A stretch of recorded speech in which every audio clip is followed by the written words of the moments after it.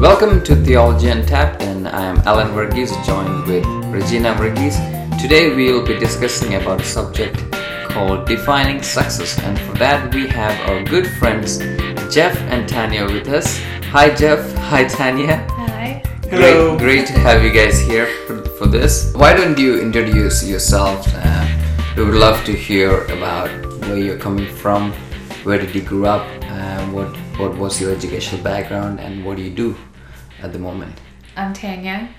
I'm originally from Abu Dhabi, but I moved to Canada when I was 10, so I consider that home now. And then I moved to Oklahoma City when I was 30. And so I did my undergrad in Canada. I did a bachelor's in design, specifically graphic design, and now I work as a graphic designer. So that's what I do. Yeah. Well, that's good. Mm-hmm. Thank you. My name is Jeff Matthews. You don't need my last name, really, but you got it anyway. Yeah. I was born in India. I lived in India till I was 9. And then I lived in Calgary, Alberta, Canada for about 7 years. Then I moved here to Oklahoma City. Lived here for most of my life. Since we're talking about success, I guess just educationally, I did my undergrad here and then moved to Philadelphia for a couple years, did a master's there. Then eventually moved back here after I couldn't find a job. Yep. And then just recently I actually finished another master's. So yeah, I don't know if that qualifies as so you're successful. Like the perfect person to talk to. Well, we'll see about that. Yeah. And you work now? I do work now, yes. I work for a hospital system here. Actually, both of us, we both work for the same hospital system. And you both are married? Yes, we are married to each other. Yes. Specifically. We're parents. We are parents, yeah. So, thank you for sharing that. And just to begin with, how do you define success? I mean, we will go deeper into it, but just in a nutshell, how do you define success? Such a loaded question. Can you start us with an easier question? Well, I guess on a shallow level, I would define success as how much money I'm making. But on a deeper level, I would consider success just being content in Christ. And so that actually took a long time for me to kind of learn and come to terms with. Because I looked at success, I think, from every other angle except, being a follower of Christ. And I don't know if that's like a world attitude or just my attitude growing up or what it is, but it took me a long time to just be like, okay, no, fine, I don't have the biggest house. I'm not a doctor, but I'm happy, being a follower of Christ. So do you have anything to add to that? I guess significance, success as far as worldly standards.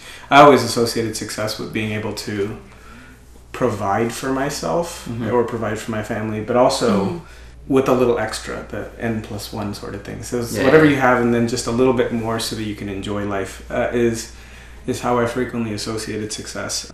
Now I'm actually considering, when you look over and over in what the Bible has to say, it frequently talks about, like for example, the master who gave the different servants the talents and how he gave each of them different amounts, and then you consider the first was 5, second one or is it 10, 3, 5, and I don't know. Obviously, I should know my Bible better. I'm not a success there.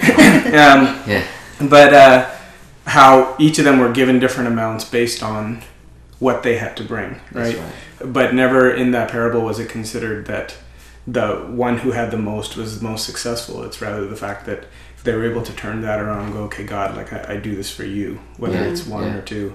And the one that was considered unsuccessful was the one who, first of all, thought that it was not his, he was not willing to give to the master what the master was owed. And how it's not necessarily the one who had the most that was considered the most successful. So I guess the long-winded answer would be success as a Christian is to hopefully one day stand before God to have him say, well done, good and faithful servant. And if he is able to say that about us individually and us together as a husband and wife, I mean, it doesn't really matter if we have all those other things.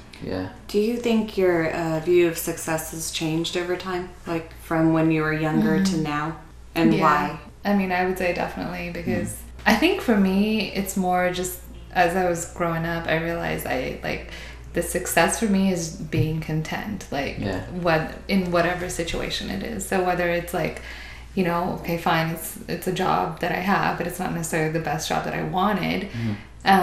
Just being content with that, I feel like it's almost, and I don't know if because you can kind of get into those topics where you're like, well, are you not aiming high enough, you know, and are you just kind of like okay with the status quo, which I struggle with that too.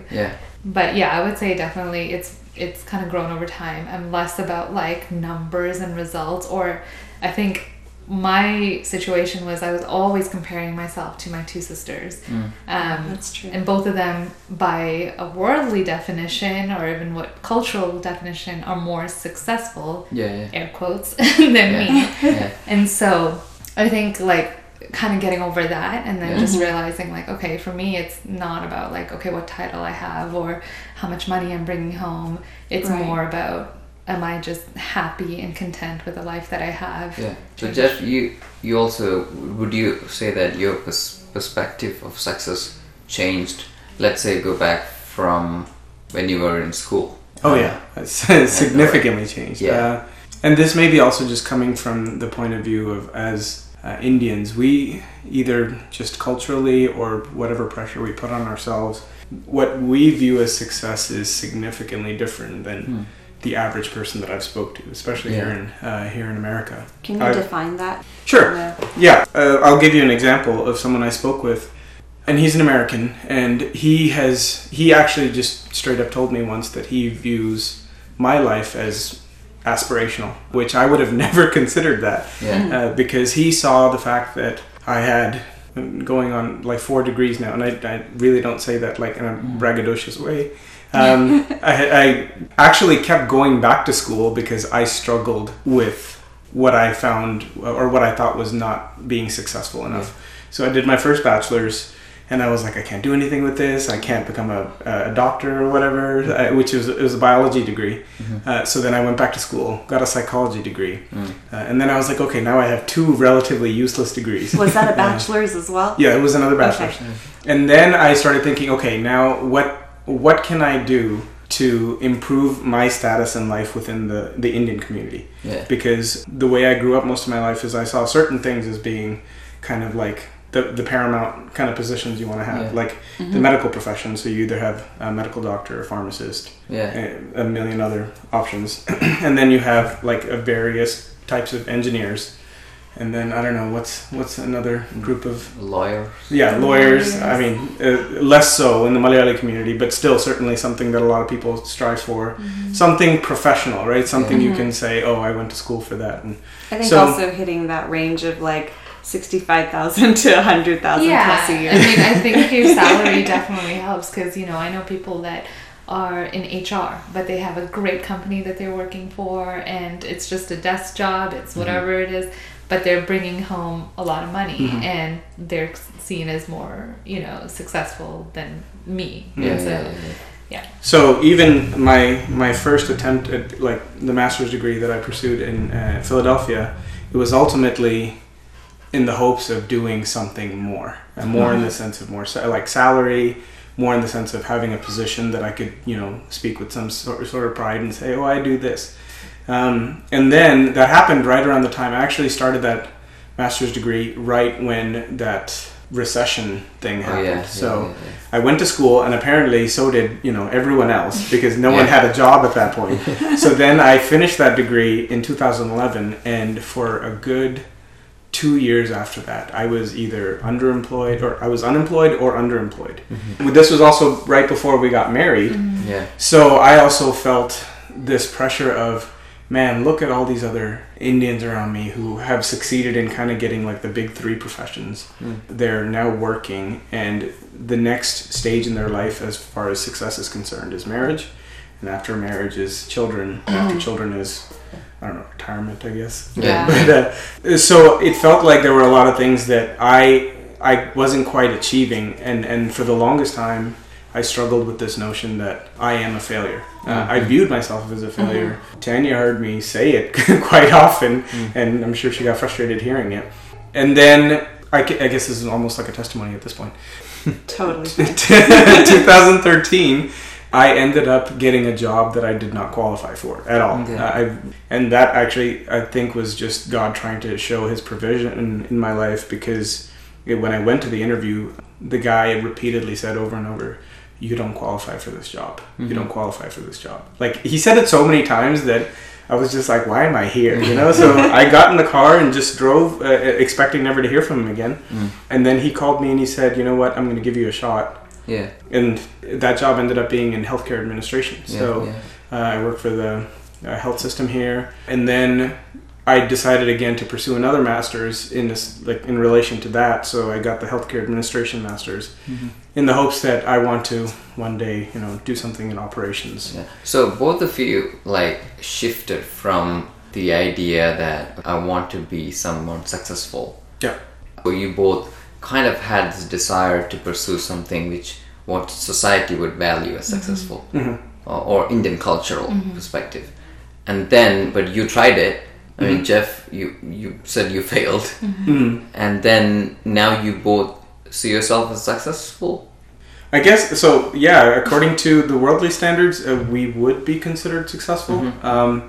I mean, we have a house. We're happily married. We have a child. Yeah, we've hit all of the we haven't gotten to the 2.1 children average or whatever, and we don't have a white picket fence. Well, you also have to wonder, like, between men and women, how the definition of success is different. Like, for me, you know, I'm happy with my career and happy with my job and everything, but that wasn't, I don't think it was weighing on me as much as it is for him. Like he said, it's all about provision for him. Now that I'm a new mother, I'm like, I feel like I think of myself as like, I need to be this successful mother. I need to raise them up right. And not to be so stereotypical, like, of course the woman needs to worry about that, or the man needs to worry about the job or whatever.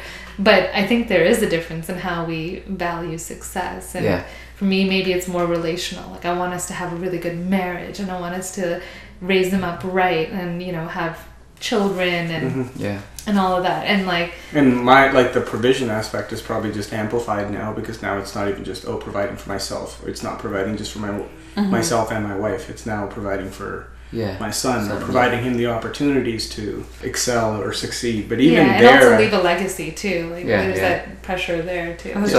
So I guess it's more like, so we've grown up in thinking that once I get to that certain point, if I have this perfect degree, I will get this perfect job. And then that is success.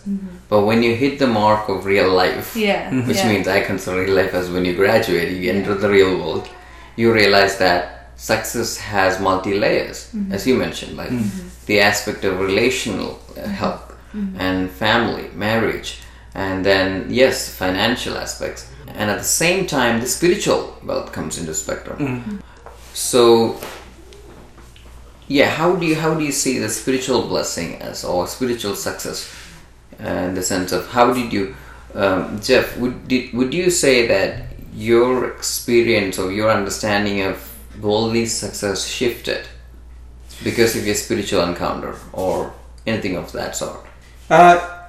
So I think part of the thing with when we consider spiritual success is, and I don't know if this is again a cultural thing or not. I was kind of. It wasn't explicitly stated, I think it was more implicit, and it didn't come from my parents either. This whole notion that if you are successful, it is because you are blessed, and if you are blessed, it is because you are near to God. So when you don't see financial success, or you don't see material success or blessing, then the answer in your own mind becomes, okay, what am I doing wrong? That's something that I struggled with for a very long time.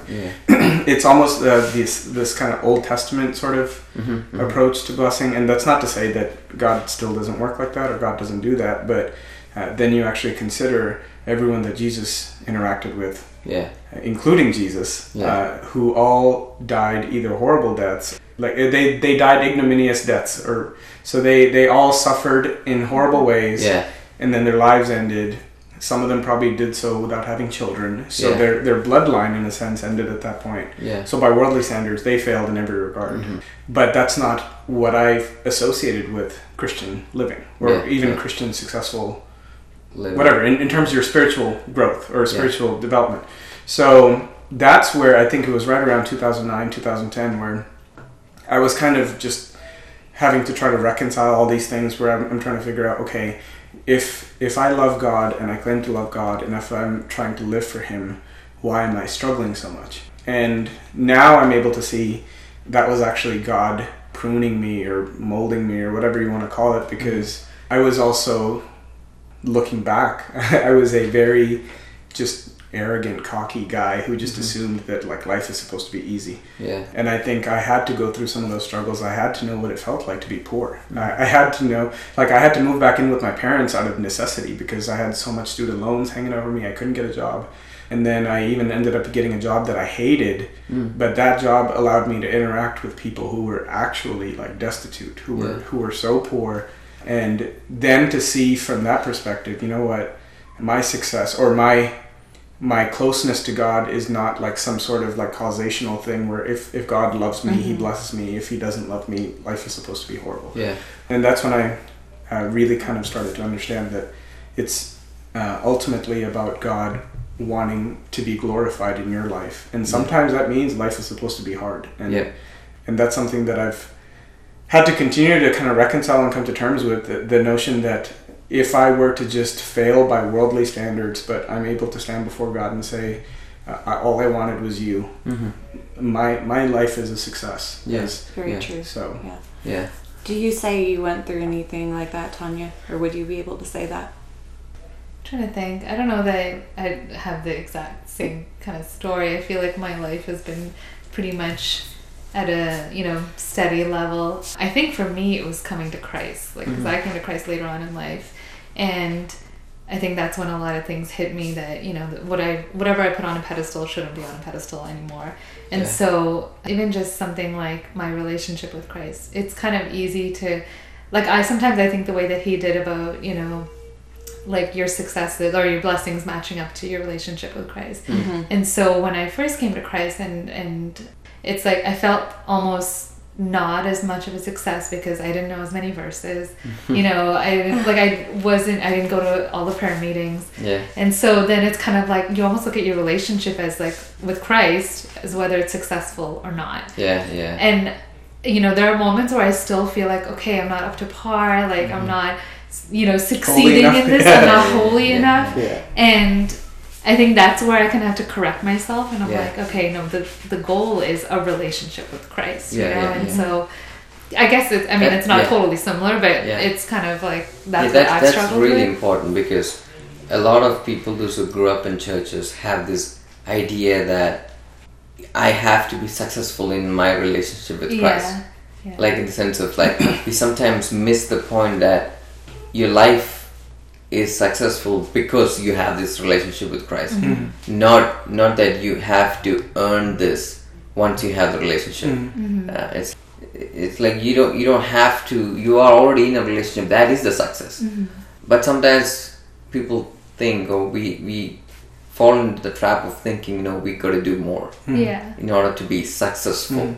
Well, you have to be good enough before you can. And I mean, I felt that, and it also bleeds into like what the Great Commission is, because now I feel like, I don't think I'm ready to like talk to other people yet, because like I haven't like met all these, I don't necessarily pray every night or read my Bible every night, or like I don't wake up at 5 a.m. or like spend an hour in prayer. So then it's like I feel like, okay, I'm not worthy enough, or I'm not good enough to do what God has actually called me to do. And so it's like a fine line, because you can get into like setting rules for yourself that you don't. How do you see yourself getting over these things in the future, or how have you gotten over? I think for me, it's like I can't say like, oh, well, I don't know as many verses, but then never open my Bible. Yeah. So I have to open my Bible, and I actually have to, learn as many verses as possible, and like actually want to do it, not because, I have to match up with everyone in my church, but because I actually want to do it. And so also I came to a realization much later, because I was like, okay, I need to work on my relationship with Christ because I want to, and not because these are the things that people are telling me, or I feel this pressure to do. Do you also say that not because you want to tell that you have done this as a successful relationship with Christ? So you start from the point where you already have a relationship with Christ, right? You don't have to go back to the Bible, say, oh, I have to prove it that I have a relationship. Like the end goal isn't like, when you're having a discussion, be like, well, I know that verse, and like, that's not what you're preparing yourself for. I think that's a really important topic to have in our mind as Christians who grew up in churches. Like, keep in mind that the relationship with Jesus Christ is not a successful or not successful game. It just, by definition, you already have a relationship with Christ, and that is the biggest success for your spiritual self. Now, one final thought for people those who are listening right now, and they are going through college, and they have aspirations, they have ambitions. What would you tell them? Because you guys grown up, went to universities, come from a different angle. You grew up in India and ended up in Canada, now in Oklahoma City. You have a similar past. Do you have anything to say to the young people?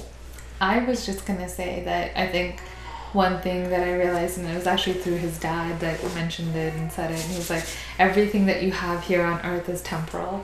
And so as much as like you want to get this like awesome degree, and you want to get this awesome job, and you want to get married and have kids and get this great house and everything, that is not your end goal. And so that's something that like really hit me in the last few years, because it's like we could have all this stuff and then it's gone. And also, if you have more here, as life moves on, you would have other dimensions of success. Like, for example, you mentioned about now you're married. You want to be a better wife. I want to be a successful wife. Now you have children and you want to be a successful mom. So you always will have something to actually measure up, if that is your end goal. So you're right. But all these things, until you're dead, you will have it. And then all of a sudden, you realize all these are temporal. It's all going to change. And I think, kind of hopping off of what Tanya said, I think, let's just say there are students out there who are trying to define what success is for them. I think the challenging part is being honest with yourself and being able to see if what you're pursuing is for the sake of comfort and security. Because that's where I struggled for a very long time, because I don't know how to explain this. Like, I guess #blessed. I make fun of that term all the time, and I use it kind of sarcastically. But I remember once I was reading an article, and a guy was making the point that North American Christians as a whole, or Western Christians, are almost cursed in the blessings that they have, because we have all these things kind of pulling us in every direction away from God. Because once you have a good job, then you have a good salary, then you have the things that you associate with success, like a house and, 2 cars, 3 cars, whatever, kids, your 401k or your Roth IRA and all those things. And all these things ultimately are done for the sake of giving ourselves some semblance of security. It's to feel like, oh, okay, if things were to fall apart right now, if I were to lose my job, I have a backup plan. When you consider what success looks like for a Christian who is coming from like a very poor nation, or from like a village who they first come to Christ and they have nothing to speak of, right? They don't necessarily even know how they're going to figure out about their next meal. And yet they place all of that burden on Christ, and they go, you know what? You are my provider. Like, my provision only comes from you. And even if they don't know the Bible as well, they're almost better off. Because there's a faith there that we don't have, because we put all these things up as we're worshiping creation instead of the Creator in a sense. So I guess to answer your question, I think everyone has to be kind of honest and figure out, okay, do I want to be a doctor, or do I want to be a lawyer, or do I want to be an engineer, because it gives me some sense of security, or it makes me feel like, okay, I can go on vacation and enjoy this world, and just kind of enjoy all the things associated with this world, when really what God is saying is, I want you to run after me, I want you to seek after me. And it's possible that God in his infinite mercy just chooses not to give you any of those things, because he cares more about your soul and wanting you to draw nearer to him. And I guess probably one last comment I would make is, it's nothing wrong with chasing this so-called blessings or anything like that. It's good to have ambition. That's what I'm talking about. But is it leading you towards Jesus or taking you away from Him in your walk with Him? I think one thing that me and Alan were discussing, I think it was yesterday or the day before, we were outlining like how it's seen to be successful in America, and it's almost like we have this spider web of all the points you're supposed to touch and how things are supposed to be done. Like you get married and you have children, and then once you have children, you work towards going to retirement. And one leads to other, one leads to other. And it's linear. And soon you get to the point of like, what did I do with my life? And then you get to the point of looking back and say, I thought I was living a successful life, but all of a sudden I don't know. I don't feel successful. Right. Like I don't feel fulfilled. I think the question would be, does success necessarily lead to happiness?